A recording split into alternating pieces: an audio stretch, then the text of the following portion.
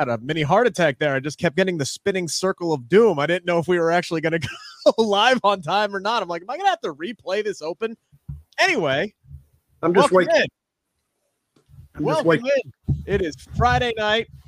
You know what that means. It is time for the new streamlined edition of Smack Talk here on the Sportskeeda Wrestling YouTube, Twitter, and Facebook channels. Get your questions in. Get your comments in. What's going on, Ozzy, Nigel, and Steven, and Lisa, and everybody else who is here joining us after, I guess, a Smackdown. There was a show on tonight. We'll talk. There was definitely 2 hours of a show. And then Rampage was on, so that's all good. We appreciate everybody who is joining us here tonight. Hi, Amanda. Hi, everybody else. Dutch, how you doing this evening? I detect some bias in that tone of your voice. I don't know if it's bias. I'm just saying there was definitely that. I think that's about the nicest thing I can say about Smackdown tonight, Sid. It was a show that was on television that they produced. I can say something nice, Dutch, about Smackdown. It happened. Well, it's over. It's over. The thing is that it's over. See, I think people go to sleep watching it. That's what I think. I had to have 2 cups of coffee to get through all 3 hours of professional wrestling. Things heated up again, as we said when we talked about the SmackDown here. But okay, look. So, guys, feel free to get your comments in, get any questions in that you want for Dutch, what have you. Sid, real quick, I feel like we need to touch on it, and Steven's bringing it up here. 10 WWE superstars released today from NXT. Obviously, a sad day. Some head scratchers here, Sid. I think we've talked about Dakota Kai before, and I've even said that I was like, I'm not sure what her long-term future was with the company because I didn't see her as talented as she is. I didn't see her as somebody that they would seriously push on the main roster. And Sean Rossap from Fightful Select, he's the one who broke all of these, says, hey, look, she wasn't going to re-sign up, with the company anyway. Same with Malcolm Bivens. So a lot of these kind of make sense, but then you still have some head scratchers. And I think the biggest one was Parker Bordeaux. And this was a guy that was brought in, highly touted, looks like Brock Lesnar, got this, seal of approval from pretty much everybody on the roster. Everybody was really hyped about this guy. He's been in the company for a whole year at this point, and they've decided to go ahead and cut bait with him after they were the ones that shaved his head, put him on TV real quick, and called him Harland and made him a mute and didn't really let him do a whole lot. This one's puzzling to me. Like, he was the one that kind of fit the mold on what NXT said they wanted to do with this whole rebrand and what they were doing at the Performance Center with less independent guys and more collegiate athletes. He gave up football to do professional wrestling, and then they just cut him. So it's like you said that their reasoning is they didn't think that he progressed enough in the ring, and it's just like, that's what developmental is for. Like, it seems like WWE either keeps people too long in the Performance Center or doesn't keep them long enough. And this is a guy that seemed like he was a round peg that they tried to fit into a square hole. He's a collegiate athlete. He has some grappling background from amateur wrestling, and they basically tried to make him the spooky tall guy. And tried to make him They turned him into Uncle Fester is what they did. They dressed him up like Uncle Fester and put him with a mouthpiece in Joe Gacy, who is his character's developing more and more, and he's getting a little bit better every week. Now he finds himself, with Braun Breaker. But Dutch, kind of walk me through this, because you've talked about the Performance Center before. They bring in this highly touted athlete that Paul Heyman says is the next Brock Lesnar, right? Like, gets the major seal of approval. And then they only give him really a year to develop, and they decide he's not progressing quickly enough. I mean, how bad would somebody have to be in the ring for them to bring in a guy that looks as great as he does and then say, all right, after a year, we're done? Because they've had Raquel Rodriguez was at the Performance Center for 3 years before she was ever on television. So they keep that Aaliyah girl for 7 years. And they keep this guy, you say, for a year. And you said he was coming along. Well, Aaliyah didn't come along, and she's still not there after 7 years. And they brought her up, So there is no trying to make sense of the corporate moves this company makes, because I don't think it's based on wrestling. I think it's just based on if they like you or not. And if they don't like you, well, we'll just get somebody else. Because all the parts are interchangeable anyway. It doesn't matter. You know, if they get rid of him, they'll replace him and he'll go somewhere else. He'll probably be forgotten. But there's no way I can make sense of it. And I couldn't even make sense of it 20 years ago when they were doing this stuff. But at least it had more of a, you could kind of figure out. They had a reason for it. This is just, when they put that guy in there, Nick Khan, I think he's calling all these shots now, I think. And I don't know how much Vince has to do with it. But, I mean, Vince is the top dog. He'll eventually have to, well, he don't have to own up to nothing, really. I mean, he can just fade in the background and let Nick answer it. But makes no sense at all. Because I didn't say they were making wrestlers. They were making content, and that's all they're doing. I will say with their new NIL deal, right? Like they're going to be bringing in a ton more collegiate athletes and, you know, other semi-professional athletes into the company. So maybe they feel like, hell, we're going to have a fresh cycle of new talent. And if people aren't picking it up as quickly as we want to, well, screw it. We'll just move on to the next guy, or next girl. So I could kind of maybe see how that might play a role into it.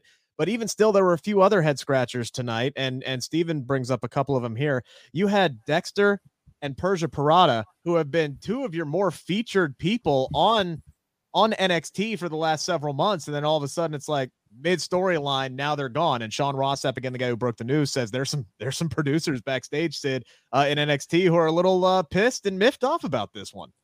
Yeah, these two get... Go ahead, Dutch. No, the producers are pissed, did you say? Yeah, because these two were heavily featured in storylines. Hell, they just put Dexter Lumis in a tag team with Duke Hudson 2 weeks ago, and now they've completely pulled the rug out from under them. If they don't respect the talent, that tells you about that. They don't respect the writers either. You know, the writers were kind of put their dibs in. Oh, we need to keep this one and this one because they saw something in them. But they just overlooked their suggestions and did what they wanted to do. Well, but you know what they say, if you don't like it, hey, go get you another job. But they shouldn't do that, really. They should listen to these people. Yeah, like Dexter Lumis, he was featured quite a lot. Like they did the whole wedding ceremony on the rebrand for 2.0. Persia Parada has been used with Indy Hartwell. It's like this NXT tag team division, women's tag team division can't catch a break at all.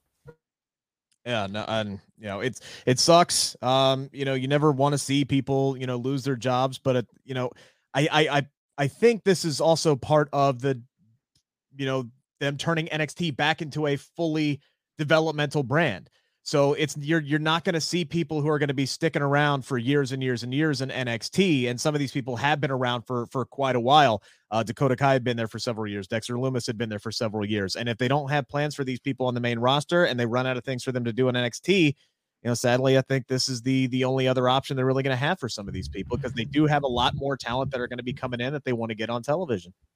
And not to, you know, wipe over, I know we talked about it, but the Harlan one, that is like you said, that's the biggest head scratcher, because not only was he a collegiate athlete that they could mold like they said they wanted to do with all these new recruits to the performance center, but he was legit, had the makings to be a mainstream crossover type of superstar who was friends with Kevin Durant from the NBA, Rick Ross, who's a rapper, West Side Gun. Like, he had all these connections on social media, had a presence on social media that was connecting with people outside of professional wrestling, getting attention from Kevin Durant of the world, who Kevin Durant really cares about anything outside of the NBA, let alone on the basketball court sometimes, if you saw the last series. But yeah, so like, it doesn't make sense with a lot of these moves. And then Malcolm Bivens, it really is a testament to WWE really aren't trying to have a lot of managers,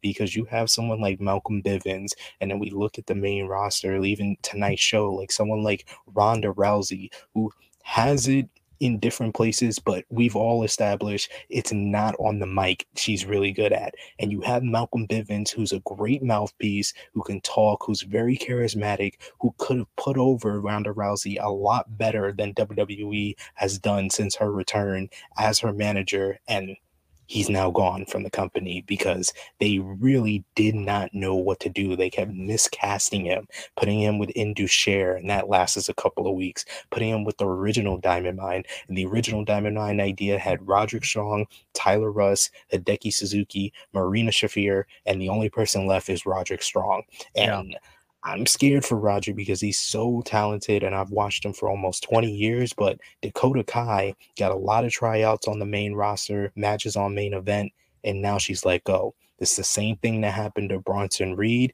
and Roderick Strong was another one who got a lot of tryouts and matches on main event, and he's still with the company. I hate to say someone's on borrowed time, but it does not look good right now. And again, to be fair, according to Sean Rossap, Malcolm Bivens and Dakota Kai both made it clear they were not going to re-sign with the company, and their contracts were up soon anyway. So that's part of the reason. Let me just say this. There's a reason why they did 100%. Not want to resign. They saw the 100%. Writing on the wall, because too many people say that as an excuse for WWE making their decision. There's a reason why they didn't want to resign, and they saw this release coming because NXT was not doing anything with Dakota Kai. They were not doing anything with the Diamond Mine idea that Malcolm Bivens basically had to push for, and it was pitched to him after they ran out of options for him what to do with him. So he wasn't going to re-sign last year until they put Diamond Mine on television. And then you see how this goes, and they've never really committed to anybody in Diamond Mine or never really got behind the company. And that's like, all right, yeah, now I'm out of here. I 100% agree with you. There are reasons why these people aren't wanting to re-sign. But if they're telling the company, hey, we're not going to re-sign, and then the budget cuts come around, those are the kind of people that are going to be, on the chopping block, unfortunately. Somebody had a question up here. Yes, Miguel, how are they going to explain to Indy Hartwell now rolling solo? Dutch, you've said it once, you've said it again. Well, they're just going to pretend like it never freaking happened. Absolutely. If somebody asks a question, they say, in my Vince persona, just pretend it never happened, pal. That's the same thing that they did with Wes Lee.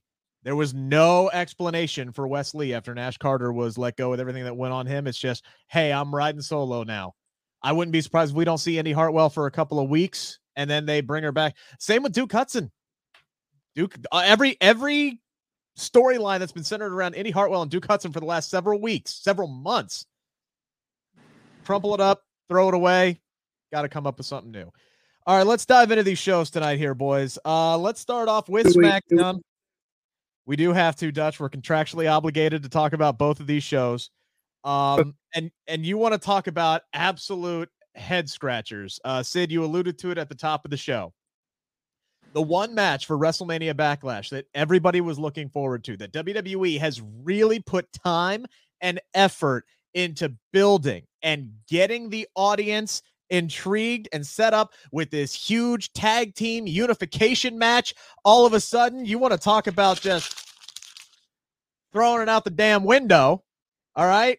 Now, all of a sudden, we get one fight between Drew McIntyre and Roman Reigns, and all Paul Heyman has to do is go to Adam Pearce and say, no, screw your damn unification match. We're going to do this bigger and better match, this 6-man tag team match with no titles on the line. So you have 4 championships tied up into one match at WrestleMania Backlash, and there is literally no stakes involved.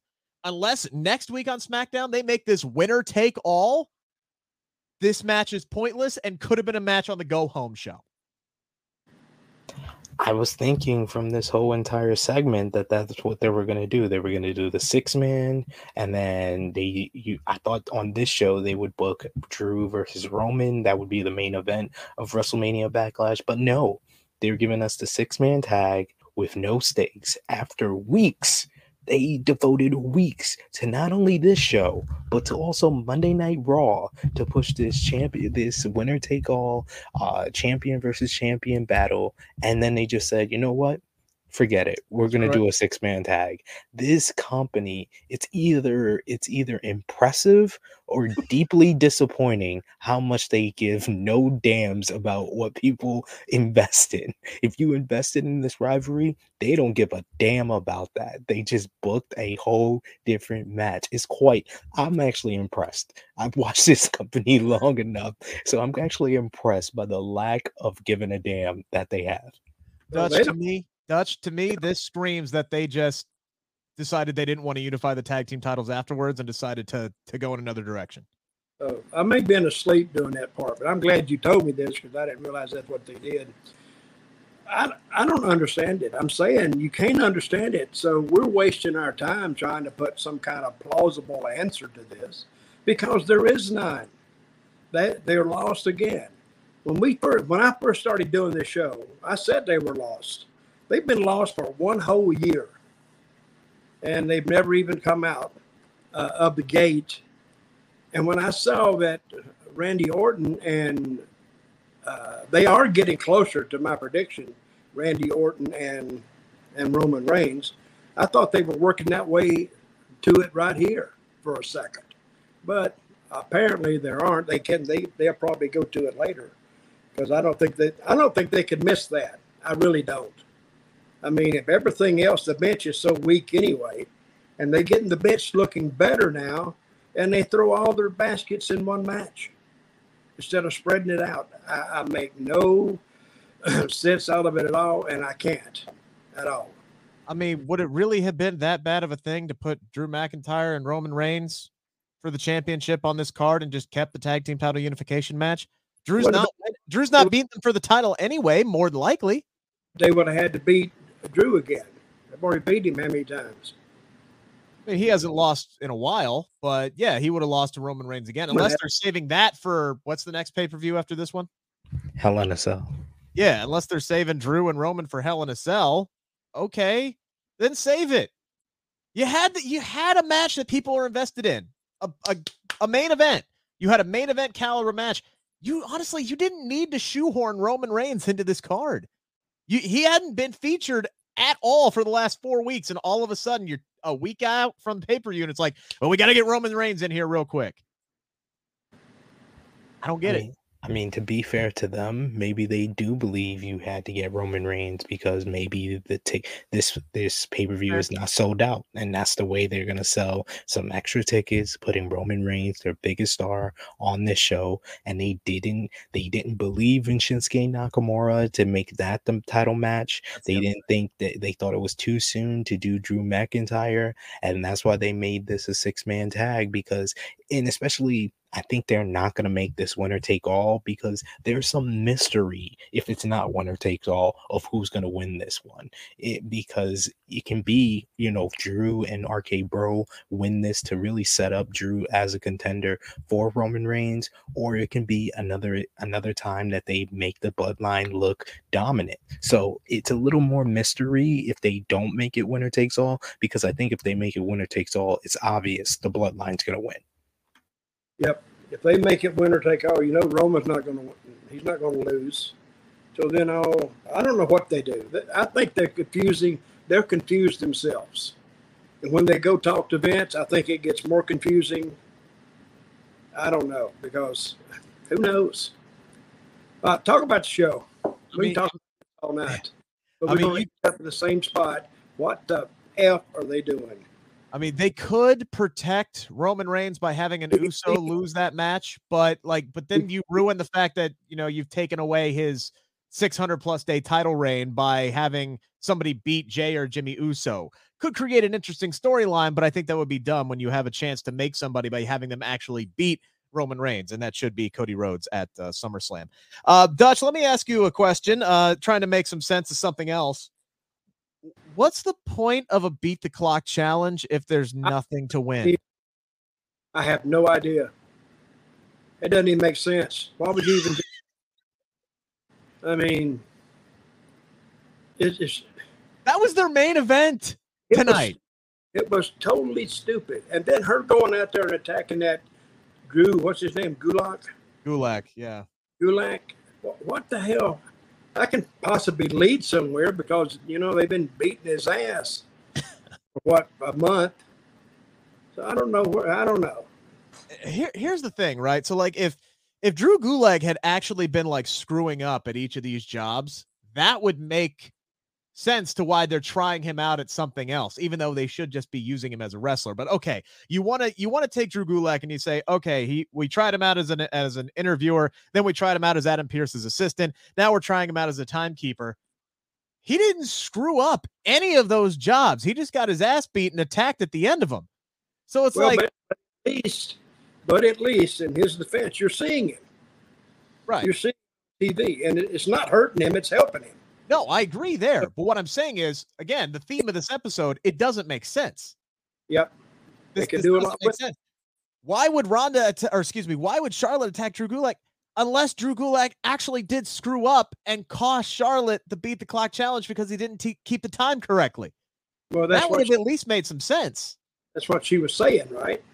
That's what she said, but it wasn't factual. It wasn't even close. Well, that makes her a heel in their eyes because she's trying to blame someone that had nothing to do with the reason why she lost the beat the clock challenge. But the real issue here is when you do the same thing week after week, it's a law of diminishing returns. It doesn't get over the same way the first time did. The first time Charlotte beat up Drew Gulak, that worked. And we all said that we liked that segment. Last week when Ronda did it, that was okay because she was trying to match and kind of I'm better than you and I can do it better than you and beat them up and sign a contract at the same time. That was fine. Tonight, it was in front of a dead crowd, and it was just like, that's how you end this show? That's how you end this episode? And it's the same thing with Drew and Sami Zayn. They had a fine opener, a good opening matchup inside the steel cage,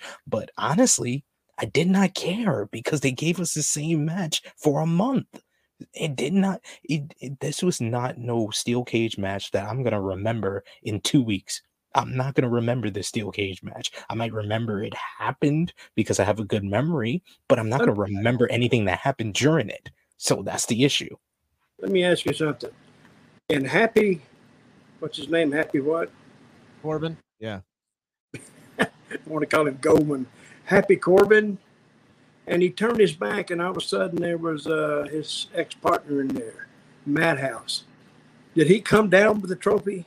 Yeah, so he was disguised as one of in the Dickies onesie, as Pat McAfee said. Pat McAfee had a lot of golden lines again tonight. Again, just making this show bearable to watch, honestly, the last few weeks. But yeah, it was Madcap Moss who was dressed up as one of the guys who carried the trophy down. Yeah.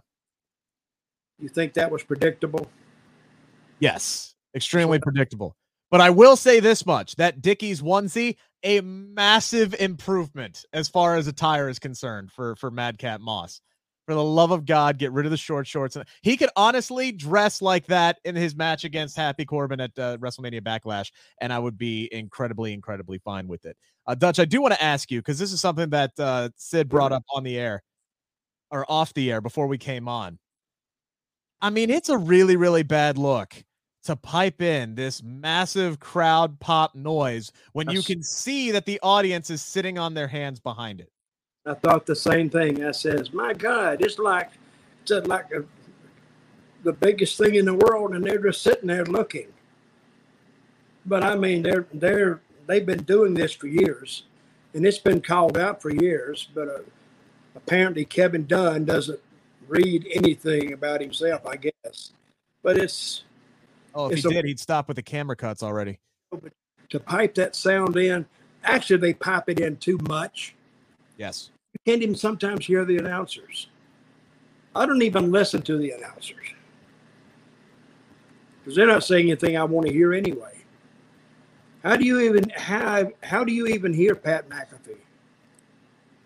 I mean, he's the one I pay attention to. I mean, I usually will always catch a good Pat McAfee line, but Rick beat me on this one. I didn't hear anything that stood out to me on this show because that crowd noise was too overwhelming the entire night. There was a lot of audio and just overall presentation issues for me, and stuff that I've liked over the last couple of weeks I really did not like on this show. And it came down to how deliberately presentation wise it felt like a tape show. It felt like a tape show that they didn't put any effort in, and stuff like it's I'm gonna keep saying it. It was a law of diminishing returns on this show. It's like they booked this show based on what they've done over the last 3 weeks. Like even the Lacey Evans thing, which I complimented the first 2 weeks.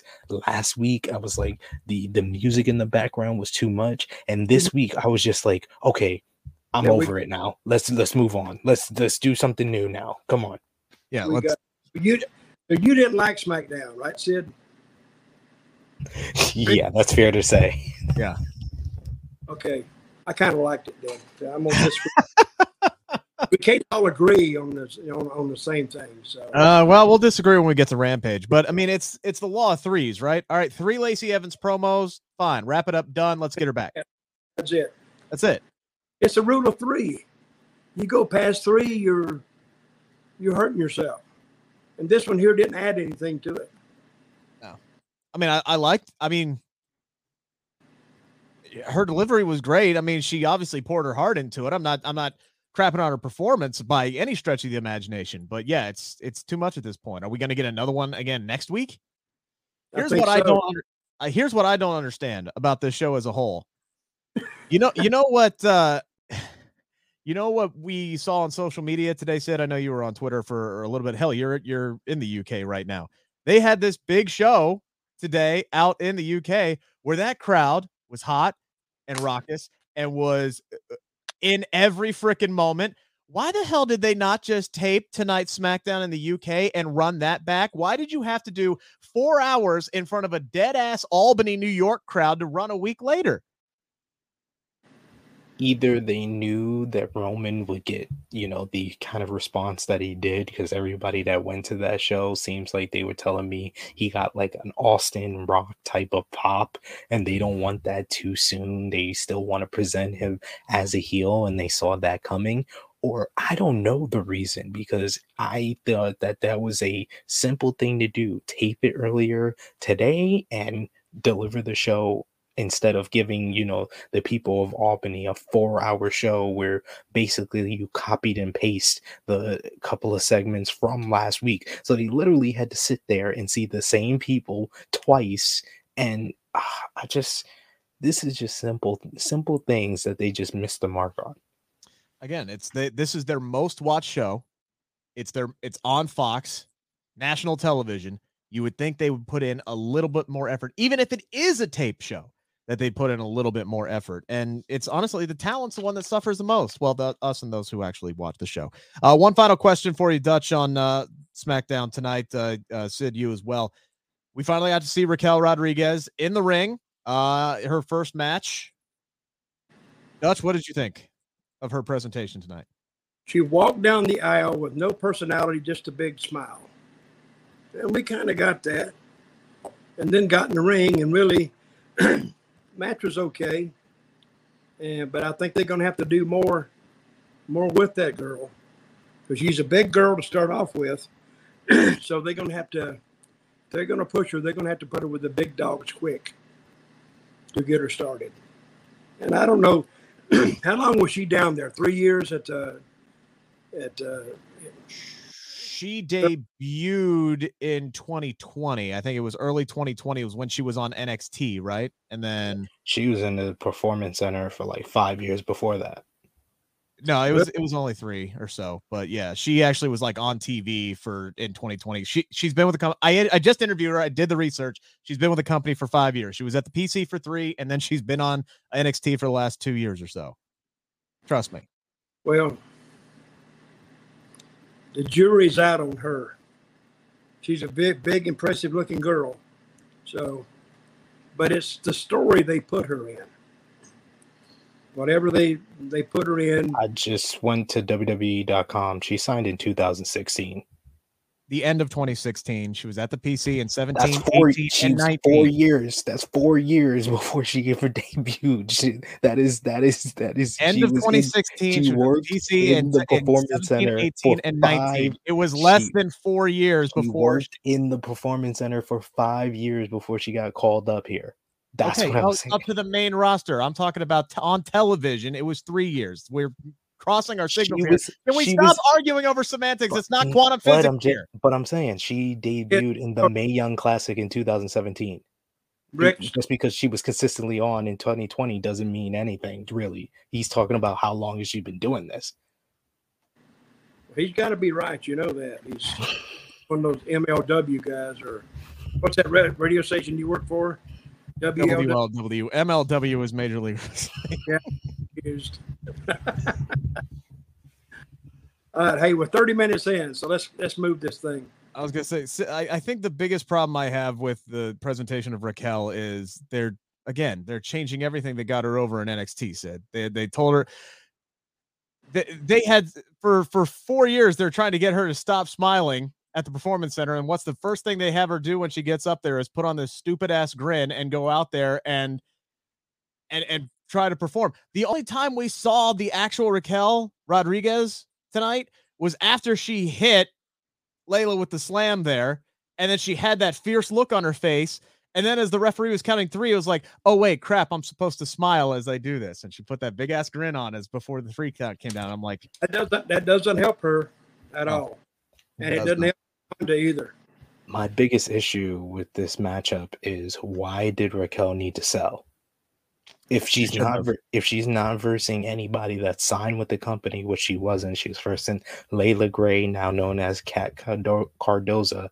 I didn't understand why Raquel needed to sell at all. She should have went in, she should have hit a big boot, done the Chicano bomb, and get out of there.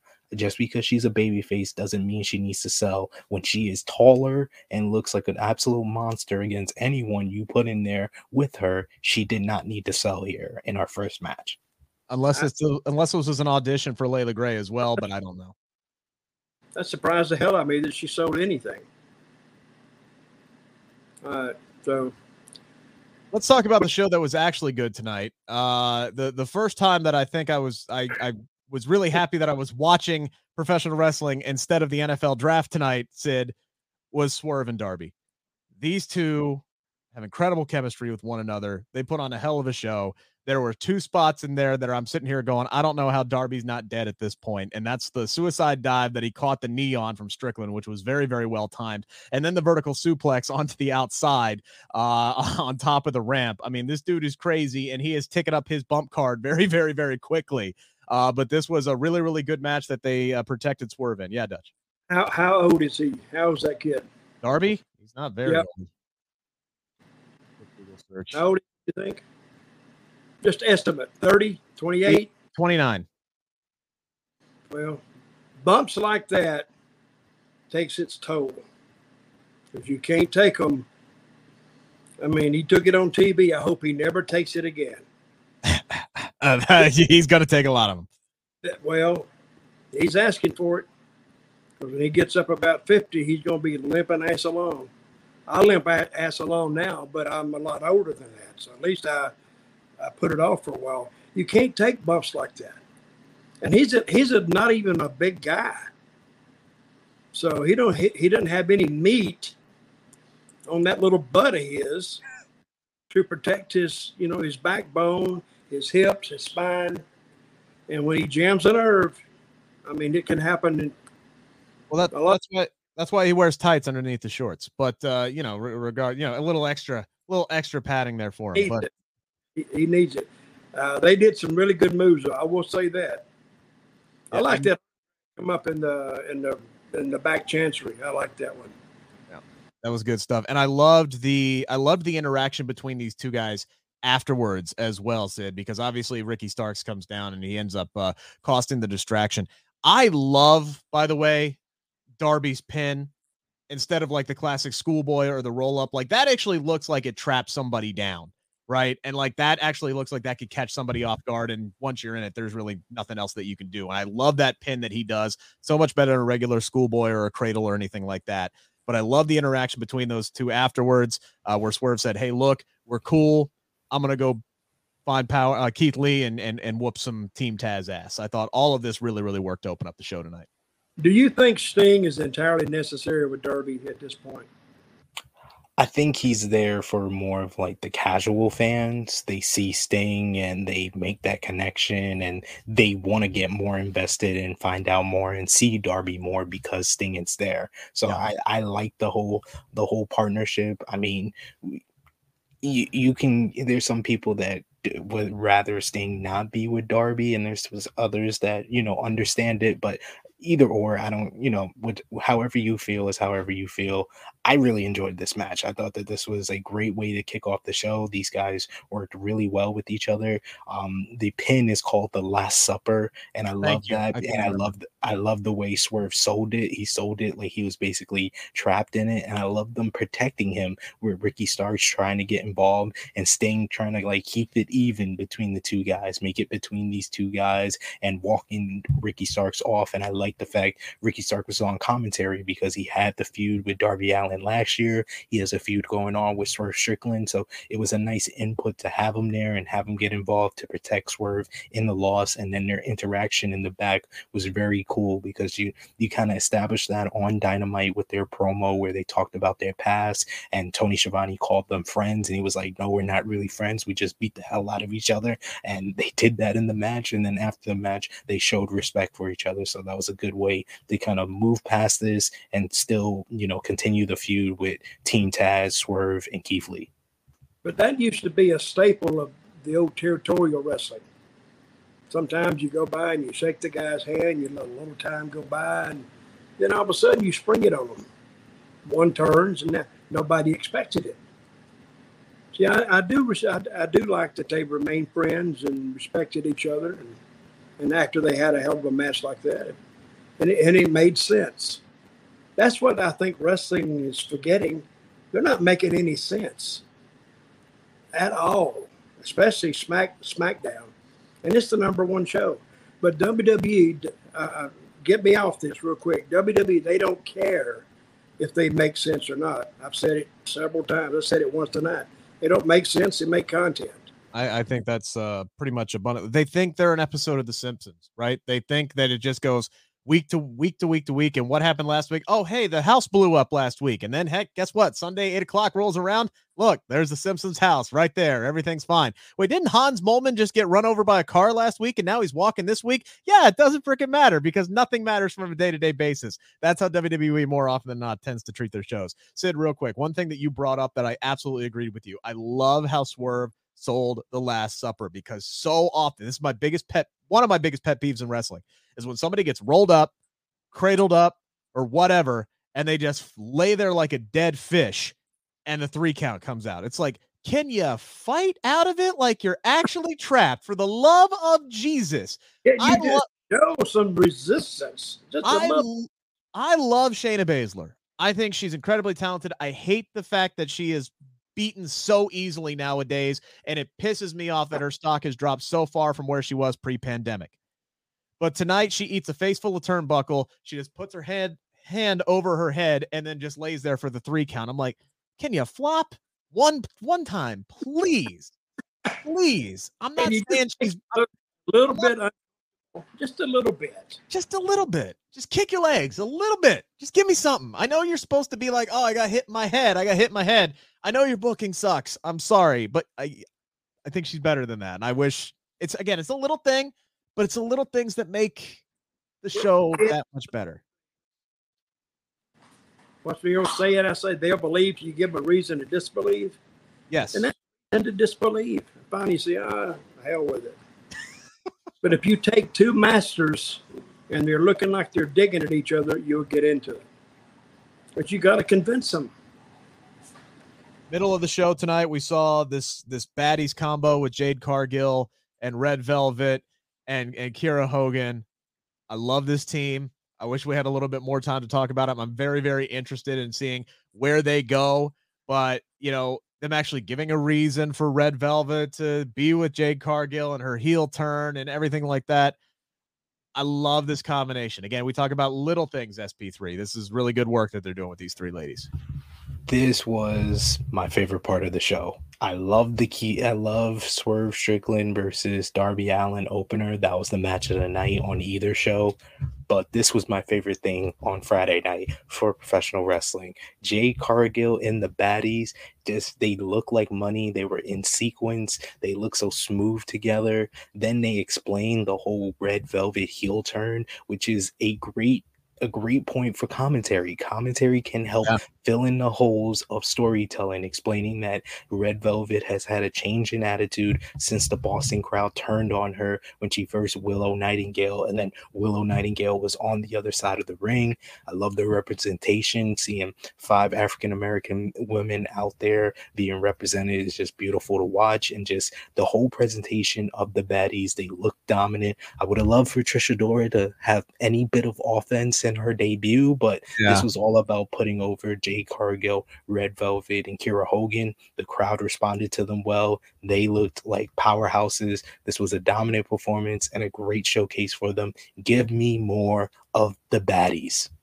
By the way, shout out to Pat McAfee, because you talk about filling in the gaps with commentary. It was a quick comment that he made tonight that I think maybe a lot of people missed, but I loved when he called Shayna Baszler the hired gun, and Natalya, the vet with the cash, because finally somebody decided to give us an explanation for why those two rivals for the past year and a half are now suddenly tagging together, with Natalya just basically buying off Shayna Baszler. Well, that doesn't make any sense from what Natalya's been presented as. The Hart family has never been about paying money or anything like that. This would make more sense if it was Charlotte Flair with Shayna Baszler, not Natalya with Shayna Baszler. Well, I didn't say it was a good explanation. I didn't say it was a good explanation. Give me something. Give me something.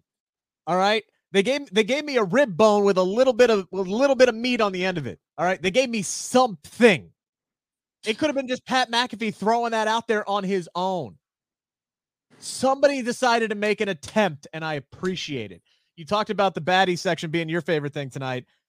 I'm surprised, because my goodness, that entire segment with Danhausen and Hook and Tony Nese getting involved, guys, it's happening. We're getting Hookhausen, and I am so damn excited for it. I am so freaking excited for it.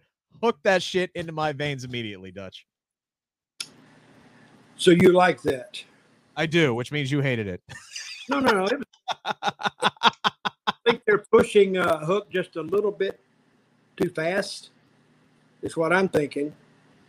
I think him talking should have been a bigger deal.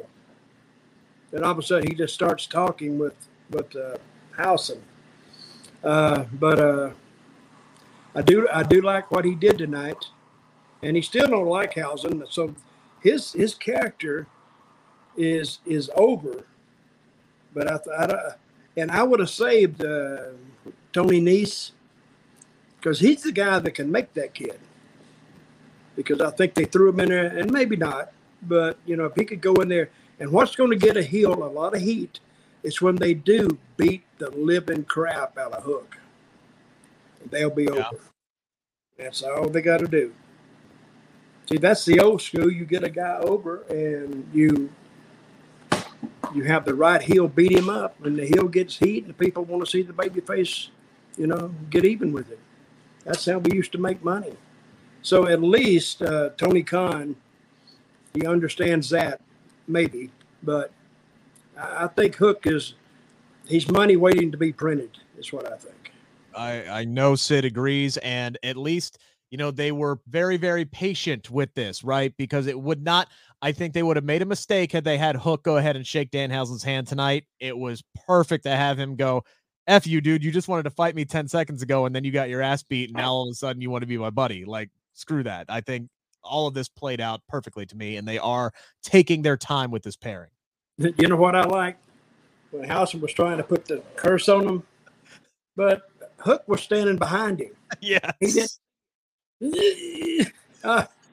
I'm kind of catching on to Hook, to House a little bit. I kind of like him. So Yeah, because voice that way, but that is perfect. that was great storytelling, because this whole rivalry started with him trying to curse Hook, and he thinks that he cursed Smart Mark and Tony Nese, but it was really they were scared of Hook.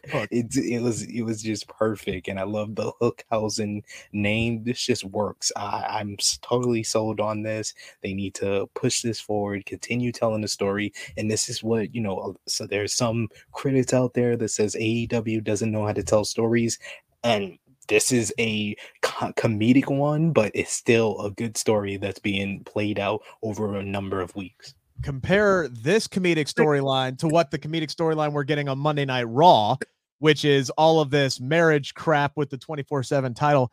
Give me Hookhausen 89 million times out of 100 before I ever have to watch another 24/7 title thing. We appreciate you guys tuning in tonight. Samoa Joe looked great again. We'll figure out our new timing here so we can kind of make sure we get all the important stuff in there. But we do got to say goodnight. We appreciate all you guys. Thank you for tuning in again. We'll be back next week. I think Rampage is on earlier next week. I think a 6 o'clock start time, I believe, is what I saw. Yes. Love it. 6 p.m. Which means we'll be on at 10:05 after SmackDown, which means we get a little break, right? So we get to watch Rampage, then we have a little bit of a break, eat some dinner, come back, watch SmackDown, and we'll be on at 10:05. We'll see you guys then. This has been Smack Talk on the Sportskeeda Wrestling YouTube, Twitter, Facebook channel. Have a wonderful weekend. See ya.